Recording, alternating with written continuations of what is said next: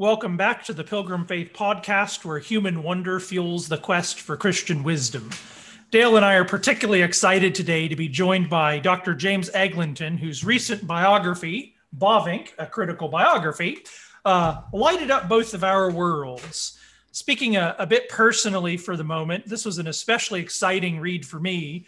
I wrote a review of the book for Davenant's Ad Fontes magazine, and there I mentioned my own discovery of Bavinck as an undergraduate at the Catholic University of America in Washington, D.C. I remember perusing the stacks and found the first volume of the recently published Dogmatics, and just a glance at the table of contents revealed to me that I had found a crucial conversation partner. It was in seminary, though, at Reformed Theological Seminary in D.C., that I was finally able to work through the Dogmatics with the late Dr. Howard Griffith, who used them in our systematics courses. And it was a sort of mini conversion experience of the mind and soul for me. Bavinck spoke in ways that others did not. And I remember feeling that I had to know and understand this man, what made him who he was. And so I waited and waited for a good biography. And at last one has arrived.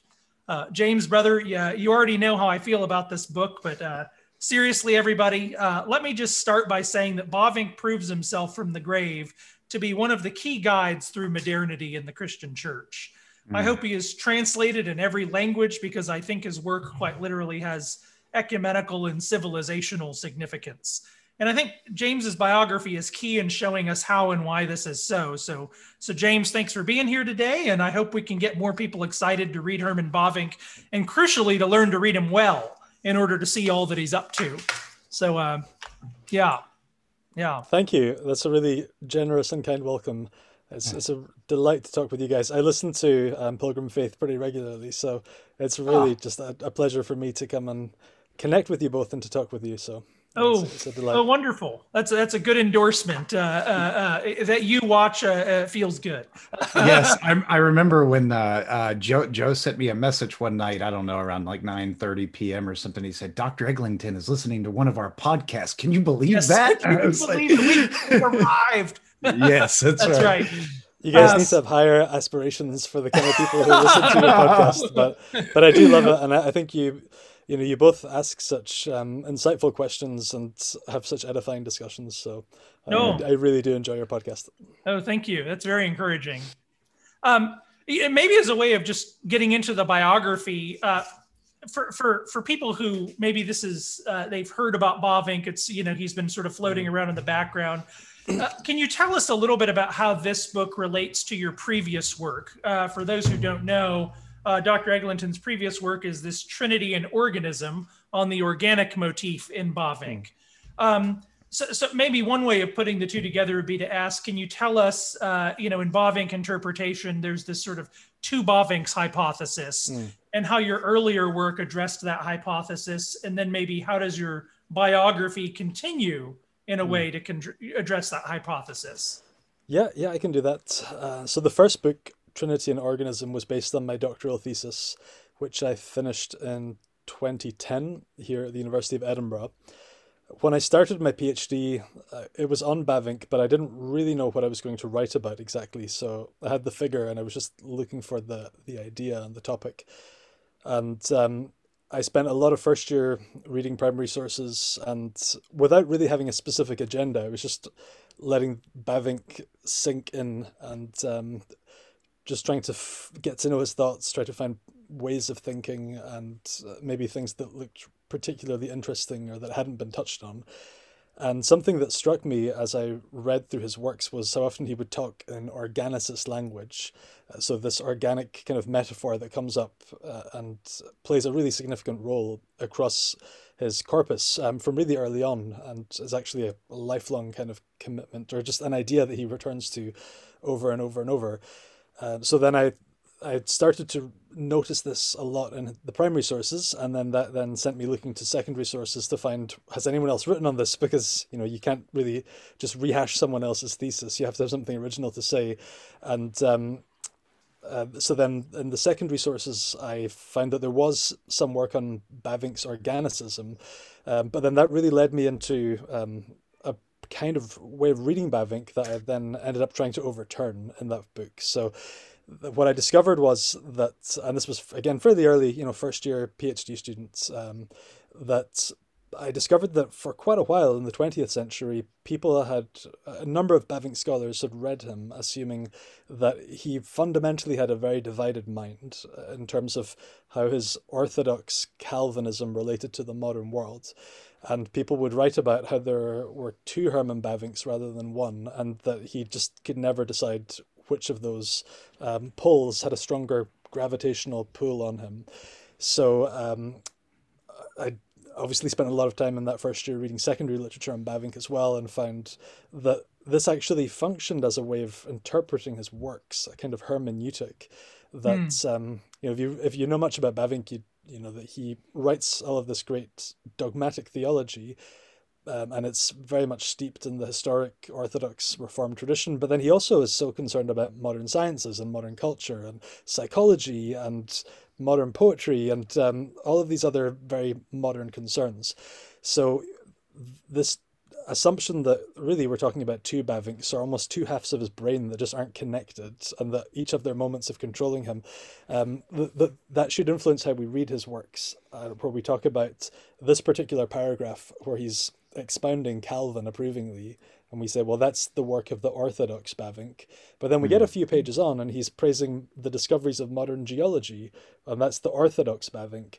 And we find even in the secondary literature people who talk about him as schizophrenic theologically, or as a Jekyll and Hyde kind of figure.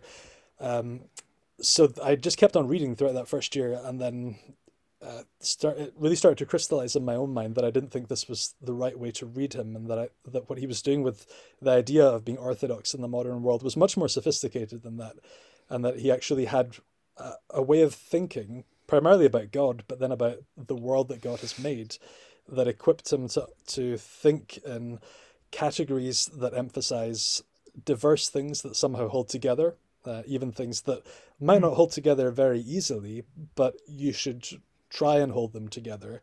And lo and behold, you can see a pattern in how he writes, where this is where he relies on the metaphor of the organism being one thing made up of lots of diverse parts that fulfill their own roles, but with a common goal. So they're all pushing together for one thing, for the life of the organism. So my first book was all about that idea, and that's why it's called Trinity and Organism.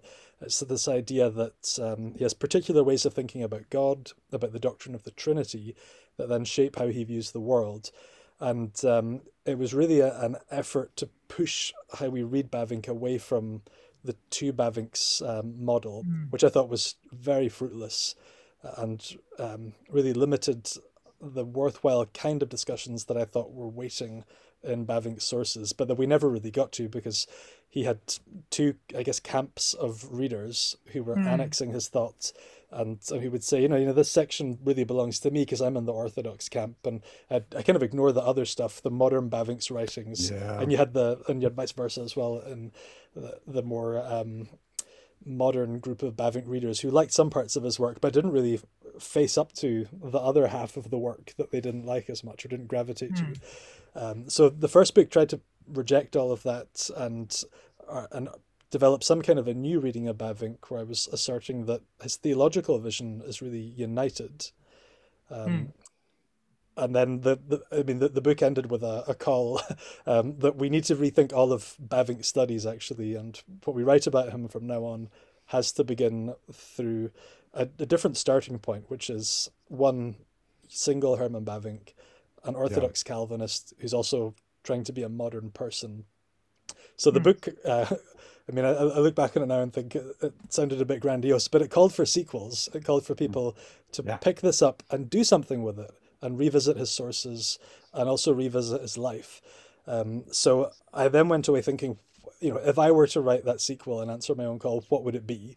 And then that turned into a biography. So the first book is Bavinck's theology, but then the second book is The Theologian, and trying to tell the story of a life that produces someone who has a grand intellectual project of living before the face of God in a holistic way, equipped by the resources of the Catholic Christian faith, a faith for all of life, also for all of life in the modern age.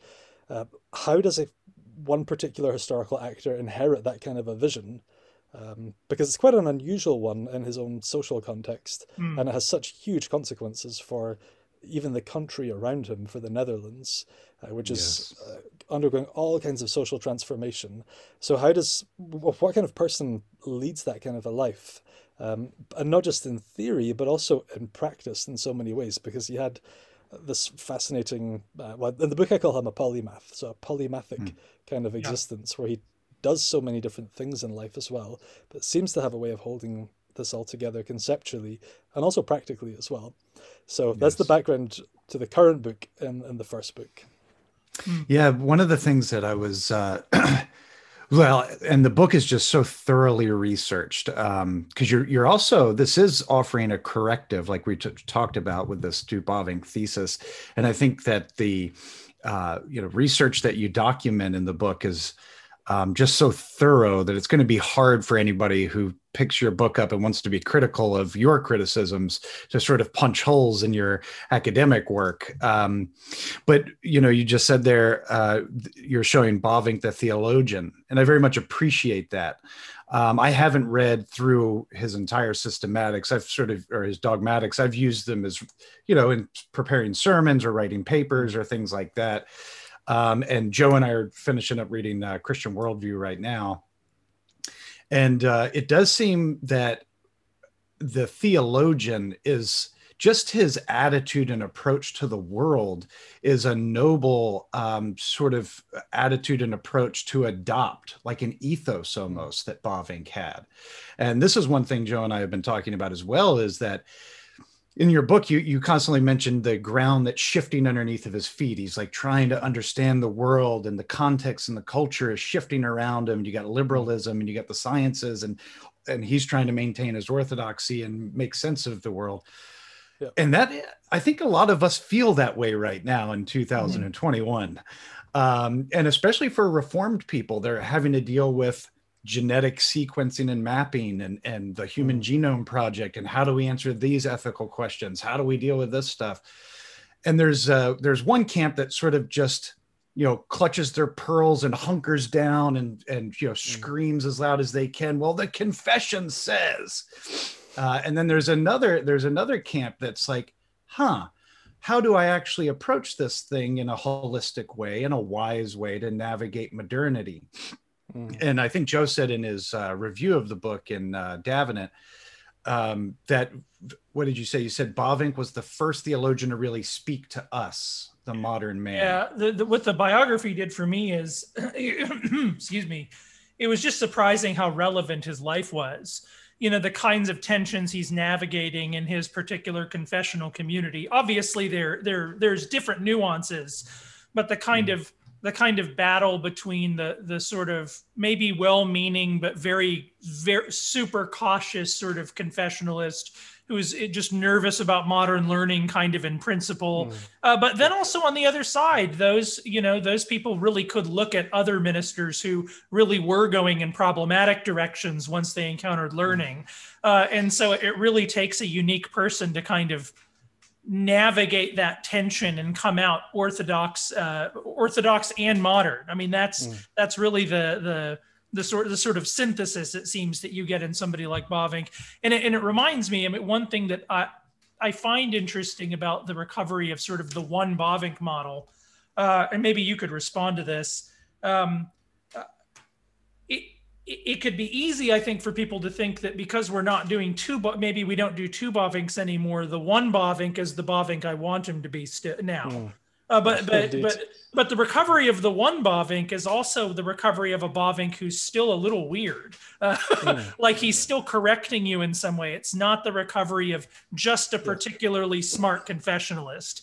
The one Bavinck is has a more cosmopolitan and he's unique in a certain sort of way. His unity even is a kind of unique project. And so I think Dale was right. There's something about reading Bavinck, and really, I just remember again reading his dogmatics for the first time.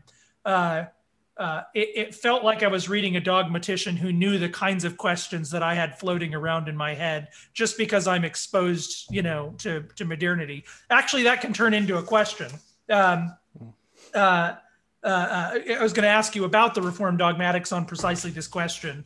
Obviously, the dogmatics, for all that Bavinck has written in his writing, is sort of his magnum opus, it would seem. But we're reading the mature edition, I think, in English of the dogmatics. We're reading all the kind of revised edition of the dogmatics. But of course, Bavinck wrote the dogmatics in a less mature edition first. Can you tell us what the difference is in terms of the focus and scope of context between those two editions, and perhaps what that tells us about his project? That might help us see what his one project is. Yeah, that's an excellent question.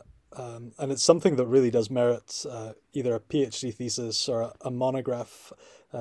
Someone should sit down and compare the first edition and then the revised edition, and really plot meticulously all of the points that change and try and account for why. That would be, for me anyway, it would be a fascinating project to read. So as you say, he wrote the first edition and then revised it into another edition in two quite different phases of his life. So he spent a couple of decades in the 1880s and 90s as a professor in a small seminary in a small town in Kampen, so his denomination's seminary. And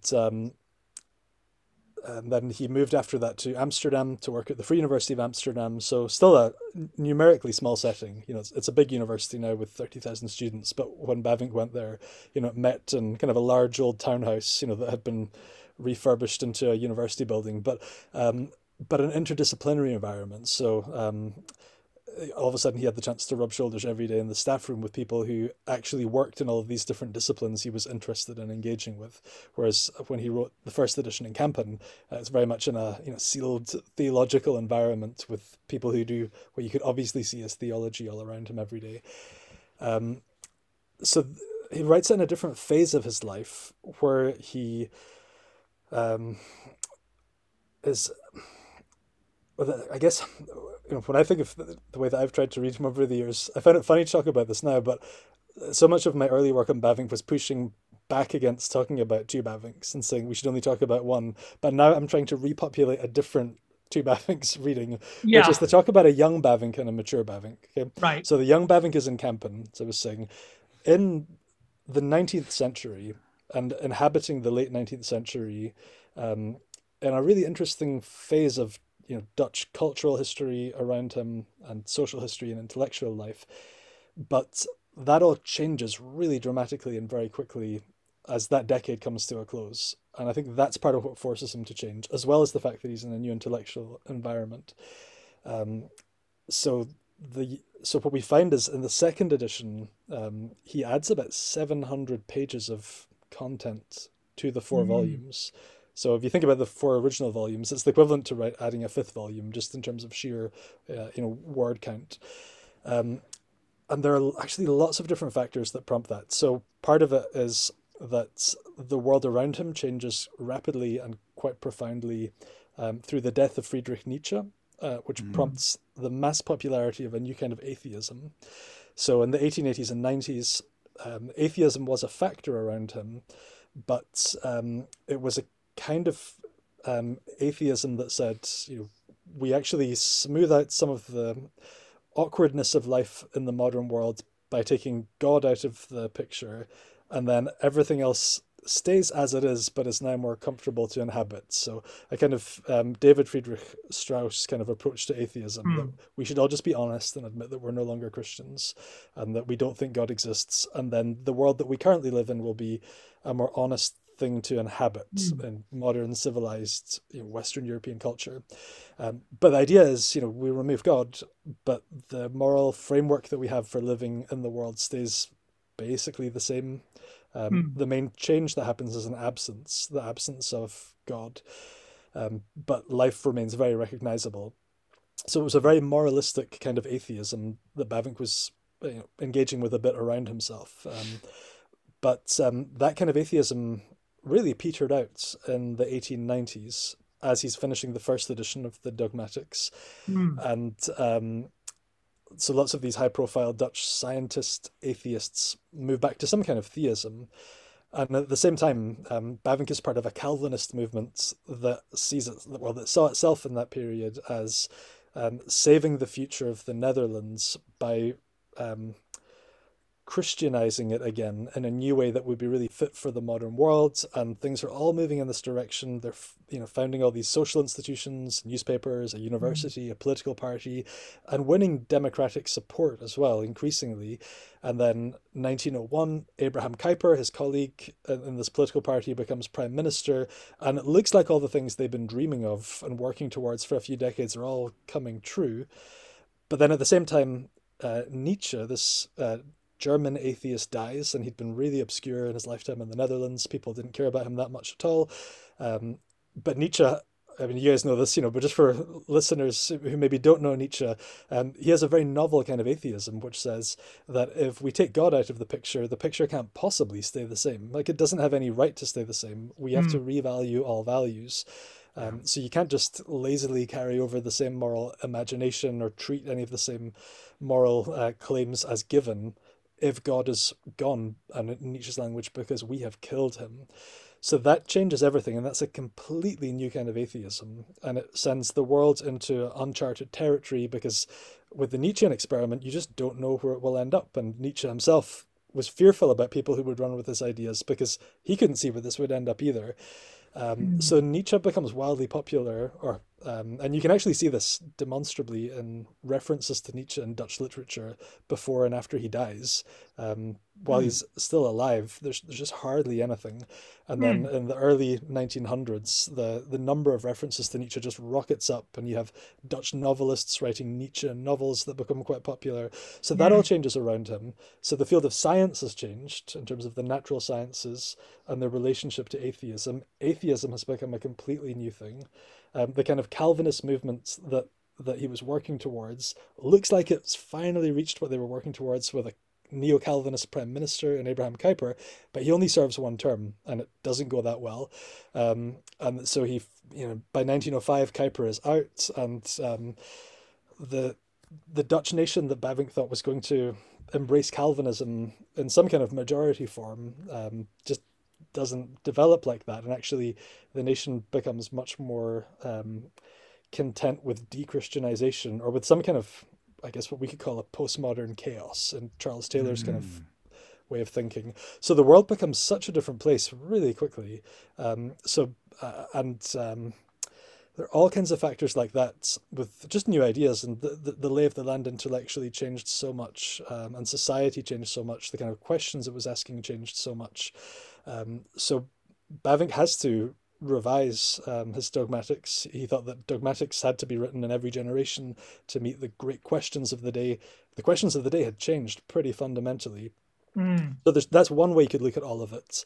I think another layer to this is also, and this isn't in the biography, but it's something that I've been working on, and it actually just came out in the Oxford Handbook of the Reception of Aquinas, which came Mm. out very recently, so edited by Matthew Levering and Marcus Plested. So I wrote a chapter in there that's on the place of, so this is kind of sidetracking, but I'll bring it back into Bavinck and Yeah. why he revises the dogmatics, I think. So in that chapter, it's on how Abraham Kuyper used Thomas Aquinas in Kuyper's own intended magnum opus, which was his massive 3-volume encyclopedia of sacred theology. And in a nutshell, the chapter that I have in that handbook on Aquinas is that Kuyper thought that there were two distinct kinds of genius in the history of Christianity and Christian theology. And the analogy that he uses to describe these two distinct kinds of genius is the kind of genius that you have if you are a gold digger, not in the looking to marry for money sense, but Yeah. actually in a mine looking for gold, and if you are a goldsmith. So the gold digger has a particular kind of genius, and it's a genius of perception, and that is someone who can spot an insight that no one else has before. So someone who goes into a dark mine and they can see just this, little Mm.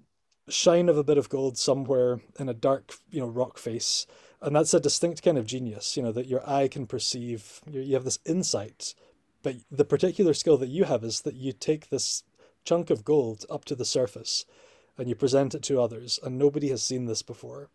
But that person, the gold digger has the genius of perception, but they don't have the genius of mastering the thing that they have perceived. So you need a different kind of genius, and that's where the goldsmith comes in. So the goldsmith is able to take this raw nugget of something remarkable and beautiful and hitherto unseen, and the goldsmith can smelt it and then can craft it and make it something spectacular and ornate. So for Kuyper, in his history of Christian theology, the greatest genius of perception was Augustine, and that what Augustine perceives about God and God's grace, but particularly the knowledge of God, that when we think about God and when we talk about God, we're actually pursuing a distinct avenue of inquiry. It's a distinct line of thought about a distinct subject. So Augustine calls that Christian doctrine. So just in having the insight to see that that is its own thing, that we do God talk on particular terms, and the God talk sets the terms about God and how we talk about God. That's for Kuyper, that's finding, it's going down into a deep mine and finding a spectacular chunk of gold and taking it up to the surface. But Kuyper said the greatest genius in the history of the church, the genius of mastering the thing perceived, so the greatest goldsmith was Thomas Aquinas, because he took Augustine's insight about how when we think about God and talk about God, that's Christian doctrine. Aquinas then smelts that, and then he crafts it into something spectacular in the Summa. So that's this kind of pattern of two distinct kinds of genius that Kuyper believed in. And when you read that and you realize that throughout he's talking about Aquinas like this and Augustine like that, you then have to ask, what kind of, because Kuyper believed he was a genius too, what kind of genius did Kuyper believe he was? And my argument is that he believed he was a genius of perception, that he had seen something about Christian thought, Christianity and Christian theology that no one had seen before. And he's now looking for a goldsmith to craft that into something spectacular. And the insight that Kuyper thought he had, that nobody had before, was that the conditions of the modern world had challenged Christianity and Christian theology to justify its own existence on every terrain in a way that it had not before. I mean, maybe, if you go back to, pre-Constantine or something like that, Augustine in the City of God, maybe, you're having to defend the validity of the entire thing before a pagan onslaught. But it's really the Enlightenment that says, we don't need any of this. Let's jettison the whole thing. So you have to then, or theology is challenged then with defending itself. And so Kuyper thought that then sets the scene for Christianity's next great leap forward, and a quantum leap, that it will become something greater than has ever been before, which is that in the modern world, a pluralistic society where people are thinking independently of the Christian faith about all kinds of things, the Christian faith nonetheless can apply itself to all of these different aspects of society or avenues of inquiry, and it can repopulate them and it can Christianize them and then push them further forward. So then the Christian faith, purely on the basis of its own ability to kind of validate itself in its own existence, can burst forward in the modern age in a form greater than it has ever existed in before. Okay, so that's, Kuyper thought that and that's the kind of Kuyperian project, right? That in a world where no one is forcing you to be a Christian, and where you're not forcing others to either, in this kind of liberal democratic, modern social setting, that Christianity, that's the stage for Christianity to become, to kind of progress further in freedom, to develop this glorious articulation of the Catholic Christian faith, the faith for all of life. And even in the face of the challenges of the Enlightenment, it doesn't kind of shrink and wither and die. In fact, it blooms and it becomes, a flower greater and bigger and brighter than has ever been before. So he thought that was his insight, and he thought that he was a genius of perception. But my argument in that chapter is that he's looking for his own Thomas Aquinas. He's looking for a goldsmith, someone who will craft his insight in the encyclopedia and turn it into something like a neo-Calvinist, modern Calvinist Summa. And I think that is also what the Reformed Dogmatics is, particularly in the second edition. So Kuyper released his encyclopedia in 1894, so just before Bavinck releases volume 1 of the first edition of his Dogmatics.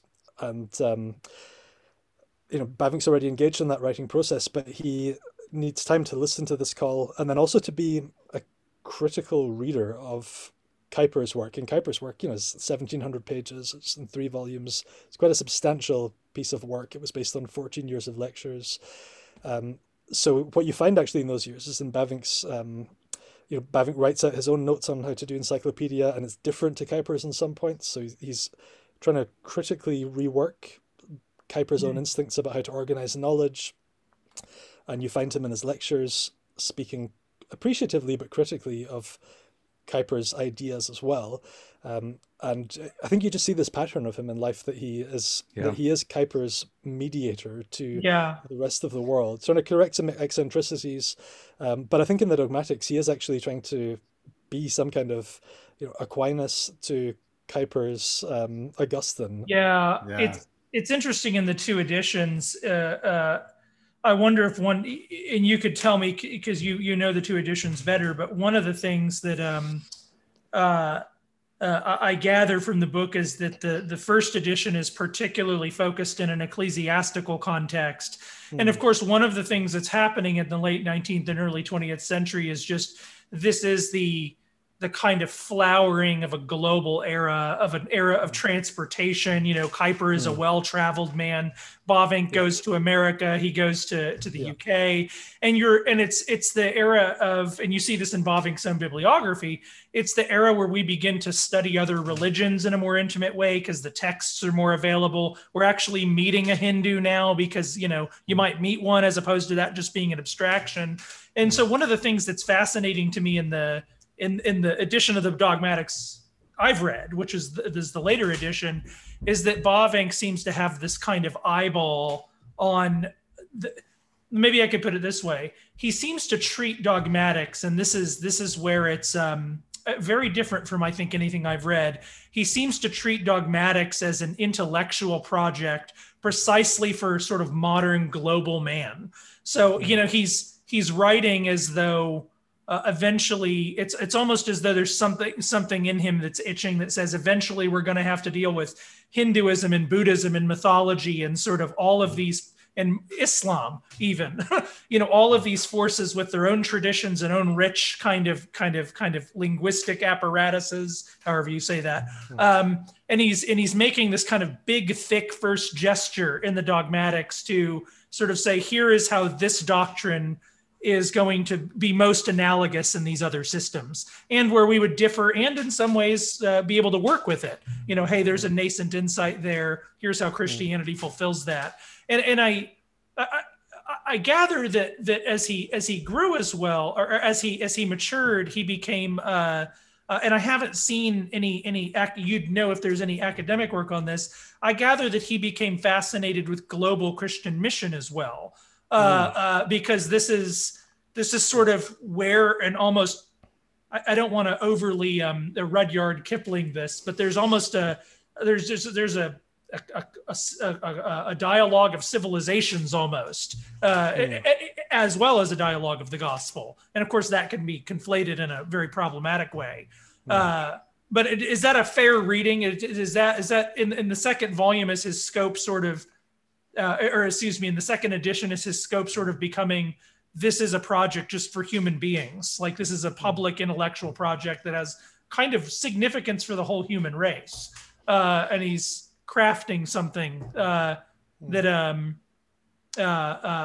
helps us, I don't know, bring that project to fruition. It's a great question. I would find that a little bit difficult to answer in terms of, does he have any civilizational ambition for the Reformed dogmatics? Simply because, when World War I breaks out, he still has a decade or so left to live, and that really shatters his, well, not so much shatters his spirit in terms of Christianity itself, but in terms of Christendom and civilization. So he saw these countries that had been formed in his previous way of thinking by Christianity, and yet they have now become so utterly estranged from it that they go to war with each other, and millions of lives are lost. And Christianity seems to have no restraining power on their imaginations anymore. And he has ways of explaining this in terms of, I mean, for him it's really that Darwin and Nietzsche Right. kind of create this chaos spawn together, and they transform geopolitics and European cultures. But from then on, I think his perspective forward into the 20th century and in terms of global civilization was a pretty bleak one. I mean, he didn't have any kind of rosy, optimistic, chipper view of the 20th century and how things were going to go. He really looked into the coming decades with trepidation, that the 20th century would be a pretty awful one, and that the First World War would not be the last, and that the Kaiser would not be the last, bloodthirsty monarch who, pursues domination at all costs. And I mean, he didn't claim any kind of prophetic gifting or charismatic ability, Right. as far as Sure. I've discovered. But the things he writes about the 20th century are a kind of sketching of a Hitler figure, who will utterly despise the weak and those who are different from himself, and Yes. who will pursue his individual might over the world at any cost in terms of lives lost. So his view of civilization becomes quite a troubled one, and Yeah. he does become very aware in those later years of a global clash of civilizations, between East and West, between Islam and Christianity, and he's troubled by all of these things. And but at the same time, he's quite modest about his own achievement, in terms of the dogmatics. And I think that the dogmatics are a staggering achievement, and it's no surprise that Yeah. we And I still should read them when they're clarify. translated. But Oh, sorry. I should yeah, clarify. I didn't mean to suggest that he would have thought that dogmatics was directly accomplishing this, as much as indirectly. In other words, Christians. I mean, the immediate readers of this are, of course, just going to be the church. But the idea, it seems to me, is that Christians are going to have to be thinking about how your faith relates to all of these forces that we see on the horizon that we've never had to deal with in oh yeah, that yeah. intimate Sorry. way. And so it's a Okay. relevant project for, but he's what he's trying to set up, it seemed to me, was not just a, typically when to this day, when we write sort of how to deal with other religions books, it typically is, here's a description of their beliefs and why ours are different and better. That's sort of the thing. But Bavinck is almost going to pains in the dogmatics, it seems to me, to say, here's where they're coming from, and here's actually what's good about them. And what you can actually work with. And so he's sort of trying to prepare you to have a wise encounter with as many of the forces he's aware of as he can, it seems to me, which is, of course, the beginning of a much longer project, because, of course, understanding Islam, for instance, is, there's a whole century of work, now after that. Yeah. Yeah. Oh no. So yeah, I would answer that. Sorry, I guess I just misunderstood your question in the first place. But as I understand it now, yeah, absolutely, I would affirm that as the significance that he thought his work had to his day. I mean, he called it publicly in a newspaper, "The dogmatics needed by our age," Yeah. and I think that's actually a very significant way for him to describe the second edition of the dogmatics. Not the dogmatics needed by our church, but actually the age itself, this epoch, the modern age, which is so fragmented and utterly chaotic in all these different claims to truth, whether we can know God or know about God, whether life is utterly incoherent, whether the kind of the hyper specialization that's occurring in all these different directions of specialization and knowledge, whether any of those things have anything to do with each other. So the age that he lived in was he thought it was just a troubled one. The modern self was so fragmented. And the age itself needed a work in Christian dogmatics that gave a new articulation of the beating heart of the Christian faith as a Catholic faith, whose Catholicity is the thing that kind of binds things together, that otherwise would be very fragmented. It prevents, or it's a reconciling force. That's a kind of very classically Bavinkian way of ending any particular piece of writing, that if you don't have Christianity, things fall apart and That's things right. drift apart. But if you do, um, Christianity actually pulls them back together. Um, so, and when he says that this is the dogmatics needed by our age, I think that he is actually talking about the age and not just for for the church. So there is some kind of ripple effect that he Hmm. thinks that this could have in his own age. Yeah, very much so. Hmm. But You know, what's interesting with this as well is that although we have the second edition, he actually did carry on revising that. It's just that he never finished a third edition. yeah. So in his own copy of the second edition dogmatics, he has lots of notes and questions, things that he wants to change, and some of those are very significant. Changing what he has written about the doctrine of the Trinity, and you err with caution in writing about the Trinity, or that geology has developed for another decade, so we have to keep on developing our account of the doctrine of creation in the light of that and in dialogue with that. So he keeps on developing it, but the circumstances of the First World War just mean that he doesn't have the opportunity to focus Hmm. all of his attention on this. Hmm. And in some ways, that's the most reformed approach to the Christian religion, is recognizing that as God's providence takes humanity into different epochs of history. The Christian religion has something to say as we apply it to our context. We're just talking about contextualizing our theology to meet the demands of the modern age, and he was very good at that. You mentioned something that you said was he became less optimistic about Christendom as World War I sort of sets in and humanity's fragmented. I think that you mentioned this in the book. He starts to move towards, at least in his political outlook, a focus on a Calvinism. So the full expression of Christianity as defined by Calvinistic scheme. And he starts to become more Lewisian, and Lewis would follow him not long after he passes away, in a sort of mere Christianity approach to the Christian religion, as far as Christendom, like moving Christendom further along. Do you think that if Bavinck were to last another 100 years, right?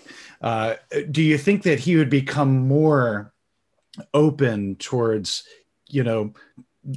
abandoning the project of having an explicitly Calvinistic Christianity that governs the Netherlands? Or do you think that he would move in a more sort of like, here's the Apostles' Creed, Nicaea, Chalcedon. If you guys believe that, we're good to go. Or do you think that he would maintain a rigid sort of, Calvinistic,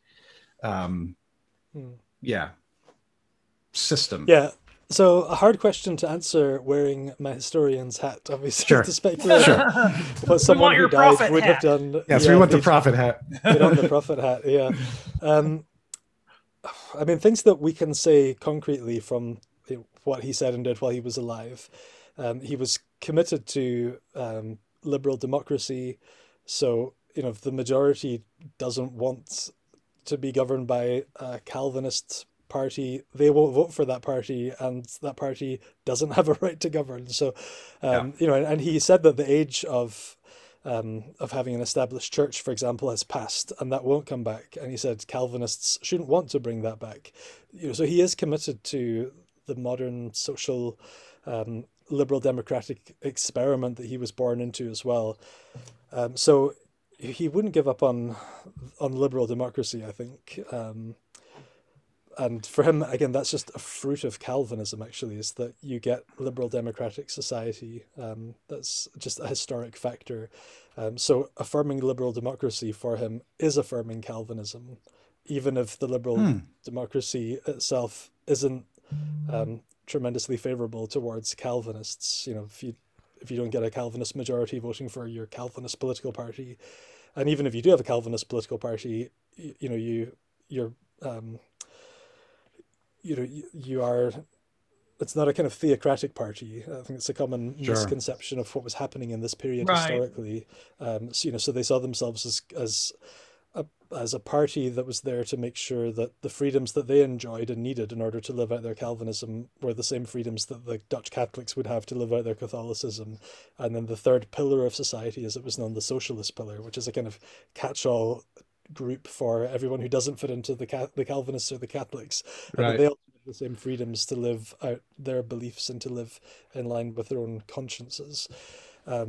So he wouldn't give up on that. But I think, something I tried to show in the biography is that although in his mature phase, although he does write a lot about Christianity in a way that he hadn't in the young Bavinck years, the decades in Kampen, he doesn't give all of this attention to Christianity because he has given up on Calvinism. And there I was actually trying to correct an impression from his first biographer, Valentine Hepp, who argued just that. So his biography includes, that people were rumoring that Bavinck was writing about Christianity all of a sudden because he no longer believed in Reformed theology and instead he'd become some kind of generic Christian. But actually, what I think you see when you look at the balance of things that he releases, for every book that has Christianity in its title, you also have another one that comes out that's very much about Calvinism, and he goes on writing about Calvinism and defending it right until the very end of his life. So he doesn't give up on it, but I think the change is Friedrich Nietzsche. So if you look at the decades before Nietzsche dies and becomes so popular in the Netherlands, the debates are very much intra theological debates between rival schools of thought, because you have all these different schools of thought theologically. They're all jostling to be the future of Christianity in the modern age, and they have very different analyses of modernity. They have different solutions for the way forward for Christianity. And the Bavinck school, the Neo-Calvinists or the Kuyperians, that's one of those groups that's jostling for the lead position in plotting the path forward for Christianity in the modern Netherlands. But then when the Nietzscheans come along, they have absolutely no interest in any of these groups, whether it's, the liberal Protestants who are very materialist, whether it's the kind of like the ethical theologians who are somewhere between Schleiermacher before them and Barth coming after, whether it's the kind of Remonstrants, the Mennonites, the free evangelicals. The Nietzscheans do not care. And they don't have a kind of selective vision of, well, we like the more liberal Christians, but we really dislike the orthodox ones. In fact, the Nietzscheans think that Jesus has hoodwinked all of Western civilization. So we need to see Jesus as the root of the tree, and the branches that grow from it are all equally undesirable. And we are going to take an axe and hack away at the root so that the whole tree falls down. And if before that, if you're the young Herman Bavinck, and you invest so much of your time and energy in defending Calvinism over against other ways of articulating Christianity in the modern age, and you just go on with those battles, and you don't see that actually, these are branches that are kind of entangled with each other, and they're fighting with each other, for dominance. But then at the bottom of the tree, someone's about to chop you all down at once. Then the battle's up high and the branches won't really be for anything because the tree is about to fall. So you have to interact with the Nietzschean attack on Christ at the core and the heart of Western civilization. And Christ as, Bavinck thought the essence of all forms of Christianity. So for Bavinck, he wrote a book called Christianity, Het Christendom, where he tries to argue for an essence of Christianity, so something that all of these different forms of understanding Christianity have in common. And it's an astonishingly broad array of church traditions and thinkers, and lots of really heterodox liberal modern Protestants as well. Schleiermacher, Ritschl, so higher critical German types. But he says they do all have one thing in common, which is that they all reflect in one way or another on Jesus. And they may think radically different things about Jesus and say very different things about him. And the thing that develops in response to the reflection on Jesus might be incredibly different, but Jesus is the common factor. And so he said that, if in this book, if we get rid of Jesus, all of these different he said that they are like phenomena of Christianity, manifestations of it, right? But the phenomena are expressions of the essence, and the essence is Christ himself.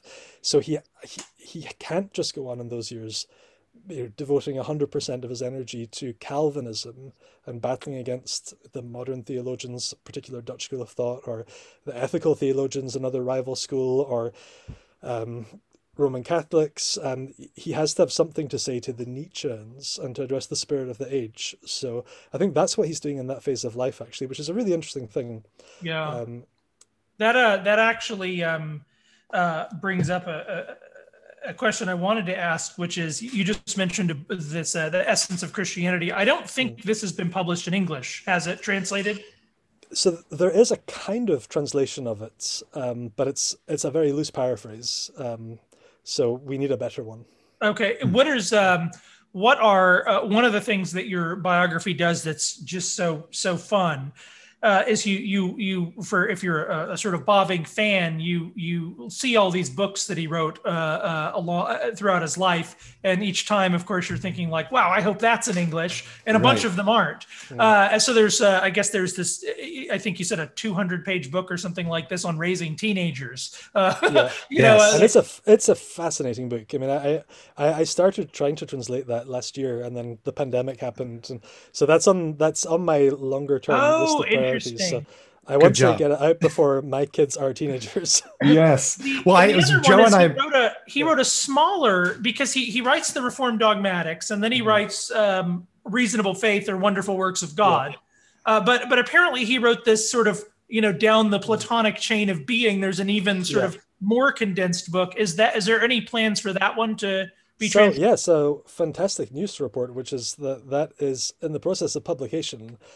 So one Oh, of my former PhD students, Cam Klossing, who now teaches at Christ College in Sydney in Australia, and one of my current PhD students, Greg Parker, have translated it. And they oh, delivered the manuscript to Hendrickson, the publisher, 2 days ago, I think. So that's oh. great news. So that's coming out. So Well, perfect yeah, timing. I mean, yeah. All right. yeah. Um, Yes. Yeah, one of but it's basically the Dogmatics or Wonderful Works distilled even more for, I mean, teenagers in effect. So, yeah, um, older high school students or first year university students. So, This is very that's good news. yeah. Yeah. yeah. Go ahead. One thing I'm also interested in is, and maybe you've read enough sort of secondary source material, or maybe even some primary source stuff on, because a big concern for me is in education. Um, Mm. what were the relation? What do you think Bavinck's? What was the relationship that he held? I know you mentioned some of this in the book between the state and education. He did think that there should have been a state-funded sort of arm that was giving money to educational institutions. And today, I think a lot of the people, at least in America, in the reform circles, they're repelled by that notion. And I understand why, because we're watching the entanglement of the state and the education system Mhm. just produce very bad worldviews, Mhm. because Christ is sort of removed completely. But I'm curious, what was why was he so concerned that because everybody was not entitled to an education in the previous Mhm. centuries. Education was for the privileged. It was Mhm. only for a certain class of people. And in the modern age, Mhm. we think that education's a right. And so everybody must have access to education. Was Bavinck sort of moving that way because he saw it was necessary for the advancement of Christendom that the society should be educated, at least literate, and be able to read and write and do arithmetic? Or was it basically was his motivation more on a human rights level? So, was it Mhm. because he thought that education would contribute to the flourishing of Christendom and therefore the state should um, uh, financially support it and create Yeah. laws around it? Or was it because he Yeah. thought this was a fundamental human right? Mhm. I think so. The reasons for that are manifold and also complex. Um, he did think that we use the word science. Well, I use the word science in the Yeah. book in the Dutch sense, so not the natural sciences in a restrictive way, but actually learning. Scientia, not or knowing. And for Bavinck, the approach to knowing, the priority of knowing across the broad sweep of Western culture is profoundly shaped by Christianity in the first place. So Christianity is the soil in which education in the West was grown from that soil in the first place. And then by the time we find Bavinck as a young man, or as a teenager, as a child, he does enjoy a very privileged existence in that he goes to some very good schools. And that was certainly not the case for most Dutch kids. But we also find him coming of age in a time when the Second Industrial Revolution is just part and parcel of the creation of a new middle class. So as educational aspirations are growing anyway, and the Dutch government itself is trying to populate an education system where far more people get an education. The world is moving into a knowledge-based economy, and it's not in the national interest to have a largely illiterate population. So there's this mass drive towards education anyway. And he also came from a church tradition that was accustomed to running its own schools originally, because their denomination was formed in 1834, and that was a period in Dutch history before liberal democracy had begun. So it's a country that is ruled at that point by an authoritarian monarch who has a very particular set of designs on the religious life of the population. So he was very Kantian. The point of religion isn't anything supernatural or metaphysical. Sure. The point of religion is morality. So if we can harness the power of religion, then we can produce a really excellent moral population, and then the Netherlands will flourish that way. So the king very much tried to control that through the government and control the teaching of religion in schools, and also really limited the freedom of religion for people who didn't want to be part of his religious program. So Bavinck's family came from a denomination that had seceded from the Dutch Reformed Church in that context. And as part of that clandestine existence, an effort for freedom and to try and make sure that their kids were kind of catechized in an alternative way to what they would get in state schools, they then start running underground schools to go along with their underground churches. So it's kind of a battle for the souls of their children. So his church tradition just has this as part of its makeup originally, this idea that sometimes you need a Christian school that forms your child differently to the way that they would be formed if the state provided that formation. So those schools were illegal. They were generally of a pretty low quality educationally, just because they had so few resources, and they were run certainly without the kind of resources you would get at a better state school anyway. And I guess part of this whole culture as well is, if you're this persecuted church, how will you train up leaders if the whole education system goes against the whole rationale of the denomination? So they need their own schools. But by the time Bavinck is born, the country has become a liberal democracy, and parents from his denomination do have more freedom to send their kids to school and to have higher social ambitions. So the question is then, what kind of school do we want for our child?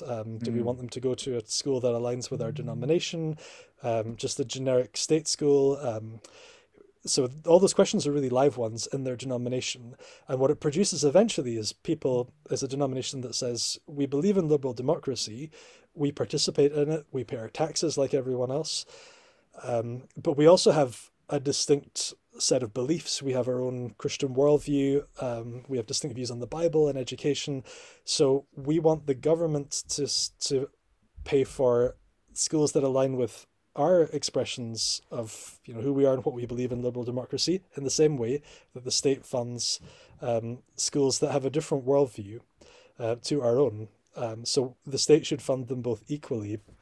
So what you find actually is just a lot of philosophical debate in the background about whether one worldview is just common sense for everyone, or whether actually all worldviews are kind of arbitrary or rest on a lot of unprovable assumptions, and whether the state is bound to, or whether the state is fair if it acts in such a way that it only privileges one set of a priori assumptions over against any other. So Bavinck spends a lot of his life campaigning for these Christian schools that have grown up in the history of his church to be funded by the state. And then eventually they win, and the state in 1917 agrees that it will fund schools regardless of the worldview commitment that the school is run along the lines of. And that is actually still the case in the Netherlands today. Oh, So interesting. That's Bavinck and Kuiper were the architects of the modern Dutch education system. So the last time I was in the Netherlands, I was staying with a really good friend of mine in Amsterdam. He's a minister there, Marinus de Jong, who helped out a lot with checking my translations for things in the book. And just next to his house, he's a pastor in Amsterdam in a Reformed church. Next to his house is a Hindu school, and it's a state-funded Hindu school. I interesting. mean, in the UK, that would be just inconceivable. That would blow people's minds. Yeah. But you can have a reformed school that's funded by the state. You could have a Hindu school. You could have a Muslim school. You could have an explicitly atheist school. So that kind of freedom of conscience extends in pretty much every direction. And the role of the state, as that's envisioned, is not to kind of boss you and telling you what you should think. Rather, it expects you to exercise a lot of agency and intentionality about who you are, what you contribute to society, how you view the world, what kind of parent you're trying to be, and how you raise your child. And then the role of the state is to facilitate that. Yeah, that's really fascinating. Well, this has been great. Maybe we'll just ask one last kind of go out question. And I'm interested in this because one of the we did a podcast a couple of weeks ago on the power of biography, and one of the things is that a human life is its own way of kind of looking at a project, looking at not just what somebody writes, but what their if I could put it this way, what their story is. And in fact, one of the things I really appreciated about the biography is how it seems like there's a portrayal there of kind of Dutch piety in the late 19th century, that looking at their own lives as a narrative seems to have been a kind of popular thing. So you have Bavinck's father writing this kind of autobiography. He finds it really significant that there's kind of symmetries across generations. I didn't get this post-it Kampen, Bavinck got the post-it, my son got the post-it Kampen. And there's this seemingly like this look for symmetry in life, but maybe that could be converted into a question. In one way, this book is a narrative. It's telling a story about a person. But what for you in your research, what discovery about Bavinck most surprised you? If I could put it this way, what would you say you had not quite appreciated about Bavinck that putting it in narrative form actually helped you sort of see something maybe a little fresh in him? Yeah. So we could try and answer that on two levels. The first is the big surprise for me was the love story with Amelia Dindecker, simply because it's not in any of the previous biographies and it's so significant to him. So that actually frames the circumstances that allowed him to write the Reformed Dogmatics as a kind of sad, miserable singleton who didn't want to be single. So that was a big surprise to find that there are years and years and years of diary entries in Latin about this girl he wanted to marry and didn't work out. I think that the thing that surprised me when I had to set it all out narratively was discovering Bavinck the polymath. So when I first became aware of Bavinck, as a seminarian years and years ago, I read the dogmatics and thought, wow, this person was a great theologian. And then you discover, oh, wow, he's written all these works on other topics that, in my seminarian mind, aren't really the things that theologians write about. That's very interesting. And then you go away and read some secondary literature, and then you find the two Bavinck's approach, and this is all just because he just doesn't know who he is or what he wants to do. And then I had a sense of, in the first book, of that being wrong, and that he does have some way of holding it together. But narratively, to set that out is still a different thing. And it was so seeing that there's an intentionality about his life as a polymath. That was a big surprise to me. So there's a book that I wish had come out while I was writing the biography, but it only came out very recently. If it had come out while I was writing the biography, I would have interacted with it, by Peter Burke. It's called Polymath, A History from Leonardo da Vinci to Susan Sontag. So just a fascinating history of polymaths, and Bavinck isn't in the book, sadly, but it's a very useful book in articulating what I think is happening in Bavinck's life. So one of the one of the things that that book says about the lives of polymaths is that there are some polymaths who become that because they have an insatiable thirst for novelty. So they just can't be hemmed in by any one discipline or career, and they're like butterflies that go from flower to flower a bit randomly, but they see another one and it looks beautiful, so they land on it and get the nectar and then fly somewhere else.